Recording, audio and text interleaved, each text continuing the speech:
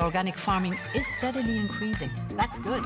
Pour parler d'agriculture et d'Europe à la jeunesse.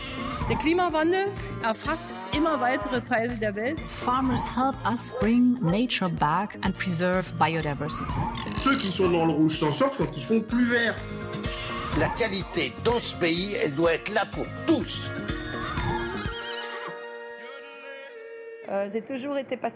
Ernährung hat mich schon immer beschäftigt. Und ich bin überzeugt, dass wir gegen die Wand fahren, wenn wir weitermachen wie bisher. Wir müssen unsere Konsum- und Produktionsweisen anpassen. Die urbane Landwirtschaft kann dazu beitragen. Audrey Boucher betreibt im Brüsseler Stadtteil Anderlecht einen städtischen Bauernhof. Ein Pilotprojekt, das als Antwort auf die Klimaherausforderungen gedacht ist und zur Ernährungssicherheit der wachsenden Zahl von Stadtbewohnern beitragen soll. Keine endlosen Felder hier. Die Nutzpflanzen werden in Innenräumen angebaut und wachsen in die Höhe. Das bezeichnet man als vertikale Landwirtschaft. Die Technologie ist schon weit entwickelt, aber verwendet wird sie noch nicht sehr oft. Was sind die Stärken der vertikalen Landwirtschaft? Wo gibt es Verbindungen mit der konventionellen Landwirtschaft? Wie steht es mit Standards, Labels und Regulierungen in diesem hochmodernen Sektor? Darum geht es in dieser Folge von Nahrung für Europa. Einer, der sich auskennt, ist Fabio Cossu, ein ausgebildeter Agronom, der sein Fachwissen beim Referat Politische Perspektiven der Generaldirektion Agri der Europäischen Kommission einsetzt. Fabio, wie wird bei der Europäischen Kommission über diese sogenannte vertikale Landwirtschaft gedacht? Das Interesse der EU-Politiker an städtischer Landwirtschaft und besonders am kontrollierten ökologischen Anbau nimmt stetig zu.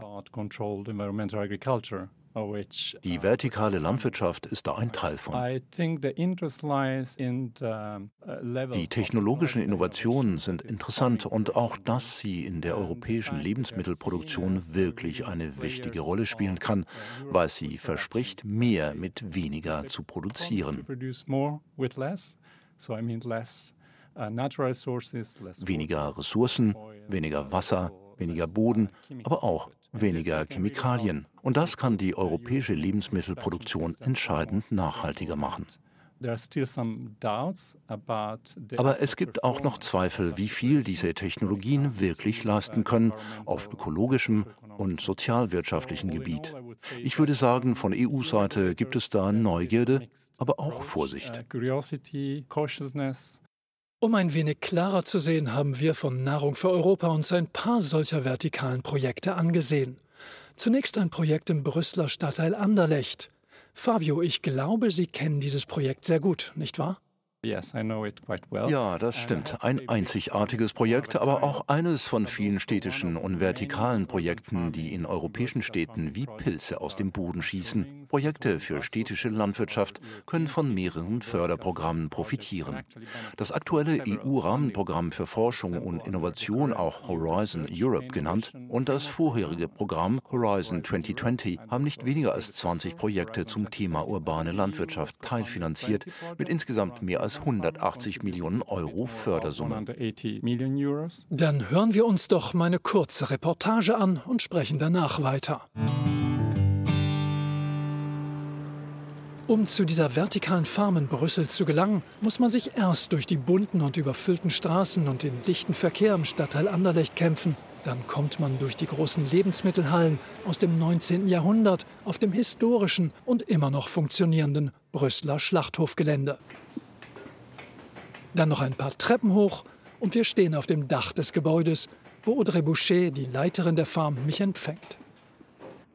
Willkommen, ich werde Sie ein wenig herumführen. In ihren hochhackigen Stiefeletten führt mich die 30-Jährige durch einen 2000 Quadratmeter großen Gemüsegarten unter freiem Himmel.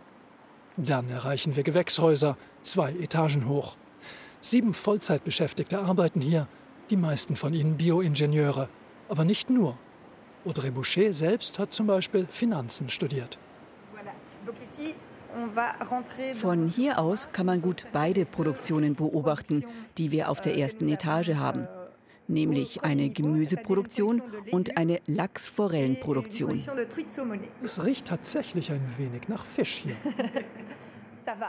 Na, also so schlimm ist es nicht. Was wir hier machen, nennt sich Aquaponik. Das ist eine Mischung aus Aquakultur, also der Produktion von Fischen, und Hydroponik, bei der die Pflanzen nicht in der Erde, sondern in nährstoffreichem Wasser stehen. Die Fische, die im Wasser leben, reichern das Wasser mit Nährstoffen an, das den Pflanzen als natürlicher Dünger dient. Das ist hier wirklich eine Kreislaufwirtschaft. Der Strom, den wir verbrauchen, stammt von Solarmodulen auf dem Schlachthofgelände. Weil es hier auch sehr viele Kühlräume und Kühlschränke gibt, geht viel Wärmeenergie verloren, die wir über eine Wärmepumpe zurückgewinnen, um unsere Gewächshäuser zu heizen und das Wasser für die Fische zu kühlen. Auf dem Dach der Gewächshäuser hier wird Regenwasser gesammelt, das wir mit dem Wasser der Fische mischen, um eine möglichst optimale Wasserqualität für das Wachstum der Pflanzen zu erreichen.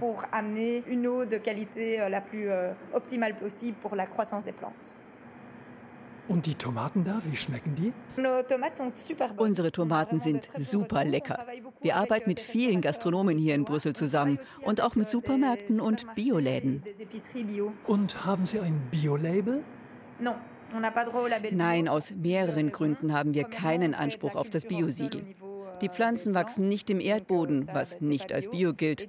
Und unsere Fischzucht hat kein Biosiegel, da man für solch ein Zertifikat in einer natürlichen Umgebung sein muss, was bei einem Dach mitten in der Stadt natürlich nicht der Fall ist. Hier riecht es aber gut nach Basilikum. Ja, tatsächlich. Die Hälfte unserer Kräuterproduktion ist Basilikum. Wir sind hier über der Fischproduktion. Heute ist es ein bisschen grau, also ergänzen wir das fehlende Licht mit LEDs. Das gesamte Wasser, das nicht von den Pflanzen absorbiert wird, wird aufgefangen, gefiltert und bei der nächsten Bewässerung wiederverwendet. Der Hof in Anderlecht ist seit 5 Jahren in Betrieb und produziert jährlich 20 Tonnen Forellen, 300.000 Töpfe mit Kräutern und 5 Tonnen Tomaten. Zu wenig, um rentabel zu sein, meint Audrey Boucher. Aber die nächste städtische Farm am Stadtrand von Lille in Frankreich steht kurz vor der Fertigstellung. Und dort sollen die Produktionskapazitäten mehr als das Doppelte möglich machen. Und während Audrey Boucher mich zum Klang vom Kinderlachen vom Hof einer nahegelegenen Schule heraus begleitet, beschäftigt mich eine Frage. Wie definiert man sich beruflich, wenn man auf einer vertikalen Farm arbeitet? Ich sehe mich als Landwirtin, als urbane Landwirtin, aber trotzdem Landwirtin. Der Berufsverband für den Sektor der Landwirtschaft in kontrollierter Umgebung nennt sich FarmTech Society. Ihr Generalsekretär Thomas Zöllner war zusammen mit dem belgischen Architekten Steffen Beckers an der Gestaltung des Projekts in Brüssel beteiligt. Hallo Thomas Zöllner und herzlich willkommen bei Nahrung für Europa. Können Sie zunächst ein paar Worte zum Unterschied zwischen konventioneller und vertikaler Landwirtschaft sagen? Es ist natürlich sehr gefährlich, wenn man das so 1:1 versucht zu vergleichen, obwohl man muss sagen, dass die Produkte, die man vergleichen kann, viel, sagen wir mal, ressourceneffizienter und mit viel weniger Land und auch mit weniger Verbrauch der Ressourcen zu tun hat. Ich sehe das eher, dass die Vorteile darin liegen, dass die diversen Herausforderungen in der konventionellen Landwirtschaft durch eine gewisse schrittweise Umsetzung im Controlled Environment Agriculture Bereich verbessert werden können, wie zum Beispiel Jungpflanzenanzucht. Das ist etwas, was heute ein Betrieb, der sein Saatgut ausbringt und dann hofft, dass der Regen kommt und dass seine kleinen Pflanzen nicht von Insekten aufgefressen werden, könnte sich eigentlich durch diese Anwendung im Innenbereich eine Jungpflanze ins Feld reinpflanzen oder transferieren lassen, die viele große Vorteile hat. Ihren Berufsverband gibt es erst seit November 2018.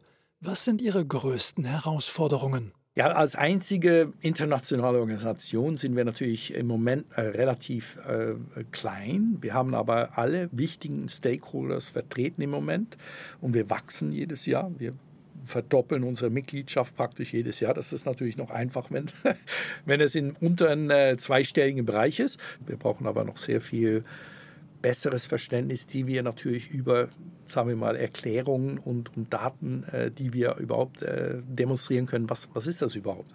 Es müssen zuerst mal wirklich auch eine Validierung dieser Systeme passieren, die damit dann zu tun hat, dass wir das auch reflektieren können und das auch beweisen können. Zertifikation, die Standards müssen definiert werden. Das ist alles machbar und das wird auch kommen. Ich sehe, das Interesse ist riesig. Unsere Landwirtschaft hat so dermaßen viele Herausforderungen, dass wir radikal neue Ideen wirklich ernst nehmen. Und die Regulierer, die sind natürlich da sehr interessiert. Also das Interesse besteht. Haben Sie eine Idee, wie viel Ihr Sektor in der gesamten landwirtschaftlichen Produktion in Europa ausmacht? Im Vergleich zu konventionellen Landwirtschaft ist Controlled Environment Agriculture ein relativ Nischenbereich. Und wie sieht es mit den sozialen Perspektiven aus? Es gibt natürlich die Möglichkeit, Arbeitsplätze zu schaffen. Und da sehen wir, dass durch diese Attraktivität in einem, sagen wir mal, in einem Controlled Environment Agriculture, ein Vertical Farm, das ist ja eine Arbeit, die man auf einem Tisch mit Automatik, mit Digitalisierung und mit diversen anderen Marketing-Talenten aufbauen kann, das für junge Generationen sehr wichtig ist, in ihrem Beruf einzusetzen. Thomas Zöllner, und vielleicht noch ein kurzer Blick in die Zukunft.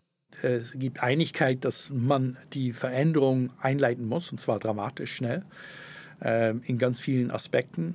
Wo Controlled Environment Agriculture natürlich punkten kann, sind eben in der Digitalisierung, in der Arbeitsplatzumgebung, in der Effizienz auch, wie man effizienter mit weniger Aufwand mehr produzieren kann. Ich denke, das ist ganz klar die Zukunft. Vielen Dank, Thomas Zöllner. Herzlichen Dank für die Einladung. Und könnte man vielleicht vertikale Landwirtschaft auch unter der Erde oder sogar in Hohlräumen auf dem Mars betreiben? Genau das schlägt die belgische Firma Urban Crop Solutions vor. Ich treffe mich mit Maarten Vandecruys, einem der Gründer des Unternehmens mit Sitz in Waregem, einem kleinen Dorf in Flandern, das von Apfelbäumen umgeben ist. In der Eingangshalle hängt ein riesiges Schwarz-Weiß-Foto. Es zeigt Bauern zu Beginn des 20. Jahrhunderts, dicht gedrängt um eine Landmaschine. Ja, da sehen Sie die Hauptwirtschaftsaktivität der Region hier im Südwesten Flanderns. Bis in die 60er Jahre, das war Flachsanbau. Aber dieses Bild beschreibt auch unsere beiden Hauptaktivitäten, landwirtschaftliche Forschung und Maschinenbau. Wir kombinieren dies in Form von Indoor Vertical Farming. Ursprünglich kommt Maarten Vandecruys aus dem Marketing, aber mittlerweile kennt er alle Geheimnisse der Landwirtschaft unter künstlichem Licht. Blaues und rotes Licht sind am wichtigsten für die Photosynthese von Pflanzen. Infrarotes Licht hilft, damit die Pflanze sich strecken kann, und grünes Licht, weil es am besten die Blätter durchdringt. Und wir fügen auch ein wenig weißes Licht hinzu, damit wir die wirklichen Farben sehen können. Wir steigen eine Treppe hinauf, um einen Überblick über die Forschungslabore zu bekommen. Ein Dutzend Glaszellen, in denen jeweils spezifische Pflanzenbiologie in ebenso vielen unterschiedlichen Klimazonen studiert werden kann. In der geschlossenen Umgebung hier gibt es keinen Winter, keine Krankheiten, keine Schädlinge. Wir brauchen also auch keine Pestizide, Fungizide und so weiter. Und wir können die gesamte Feuchtigkeit, die die Pflanzen abgeben, wieder auffangen und wiederverwenden. Damit erhöhen wir die Wassereffizienz.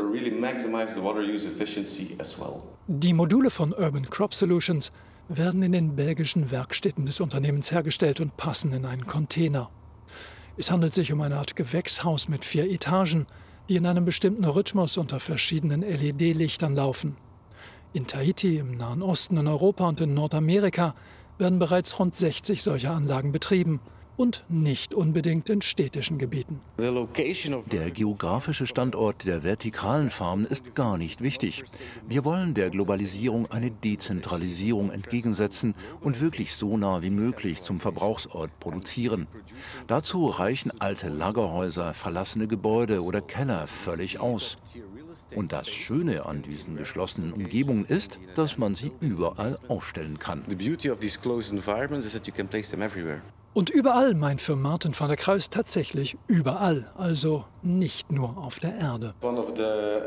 Eines unserer größten Forschungsprojekte war das Weltraumbäckereiprojekt. Wie können Menschen auf anderen Planeten überleben?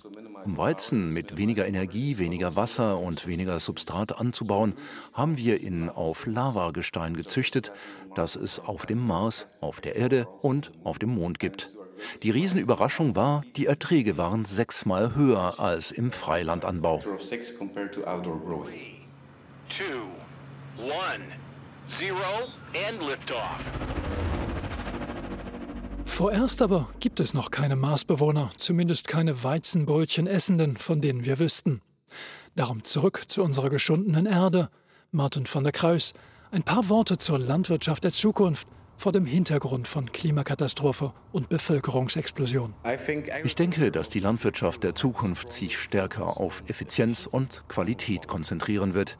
Die vertikale Landwirtschaft erlaubt es, zu ursprünglichen Pflanzensorten zurückzukehren, die einen viel höheren Nährwert hatten. Neben Freilandlandwirtschaft und Gewächshauslandwirtschaft wird Innenlandwirtschaft einfach ein weiteres Segment sein und sie werden alle nebeneinander existieren und gemeinsam Mehrwert schaffen.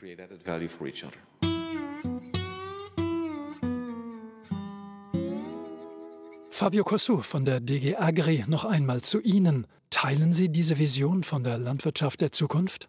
Ja, auf jeden Fall. Die Landwirtschaft in kontrollierter Umgebung wird in der Zukunft eine wichtige Rolle spielen, vor allem bei der Ernährung der Stadtbewohner.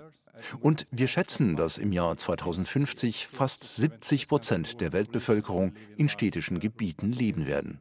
Und ich habe natürlich mit unseren Gästen die Frage der EU-Hilfen angesprochen. Audrey Boucher von der Farm in Brüssel sagt Ihnen da Folgendes. Ich finde die gegenwärtigen Subventionen nicht wirklich für urbane Landwirtschaft geeignet, da sie meist nach Anbaufläche berechnet werden, während wir ja eben gerade versuchen, auf möglichst kleiner Fläche möglichst viel zu produzieren, was im Widerspruch zur Vergabe von Fördermitteln steht.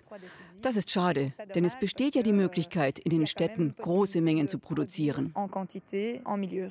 Audrey bezieht sich natürlich auf die gemeinsame Agrarpolitik. Was antworten Sie ihr? Wenn wir öffentliche Mittel vergeben, stellt sich die Frage, warum wir das tun. Und bei der gemeinsamen Agrarpolitik geht es auch darum, das oft niedrige Einkommen der europäischen Landwirte zu unterstützen und dabei zu helfen, die Betriebe umweltfreundlicher zu gestalten. Vertikale Landwirtschaft funktioniert ganz anders, weil sie sich auf dem Markt selbst trägt. Aber für ihren Aufbau und Weiterentwicklung gibt es schon ein paar Fördermittel. Allerdings glaube ich nicht, dass es nur um die Finanzierung geht, sondern auch um die Beseitigung regulatorischer Hindernisse hinsichtlich von Baugenehmigungen zum Beispiel. Und wir müssen sicherstellen, dass Leute mit den richtigen Qualifikationen diese Unternehmen leiten.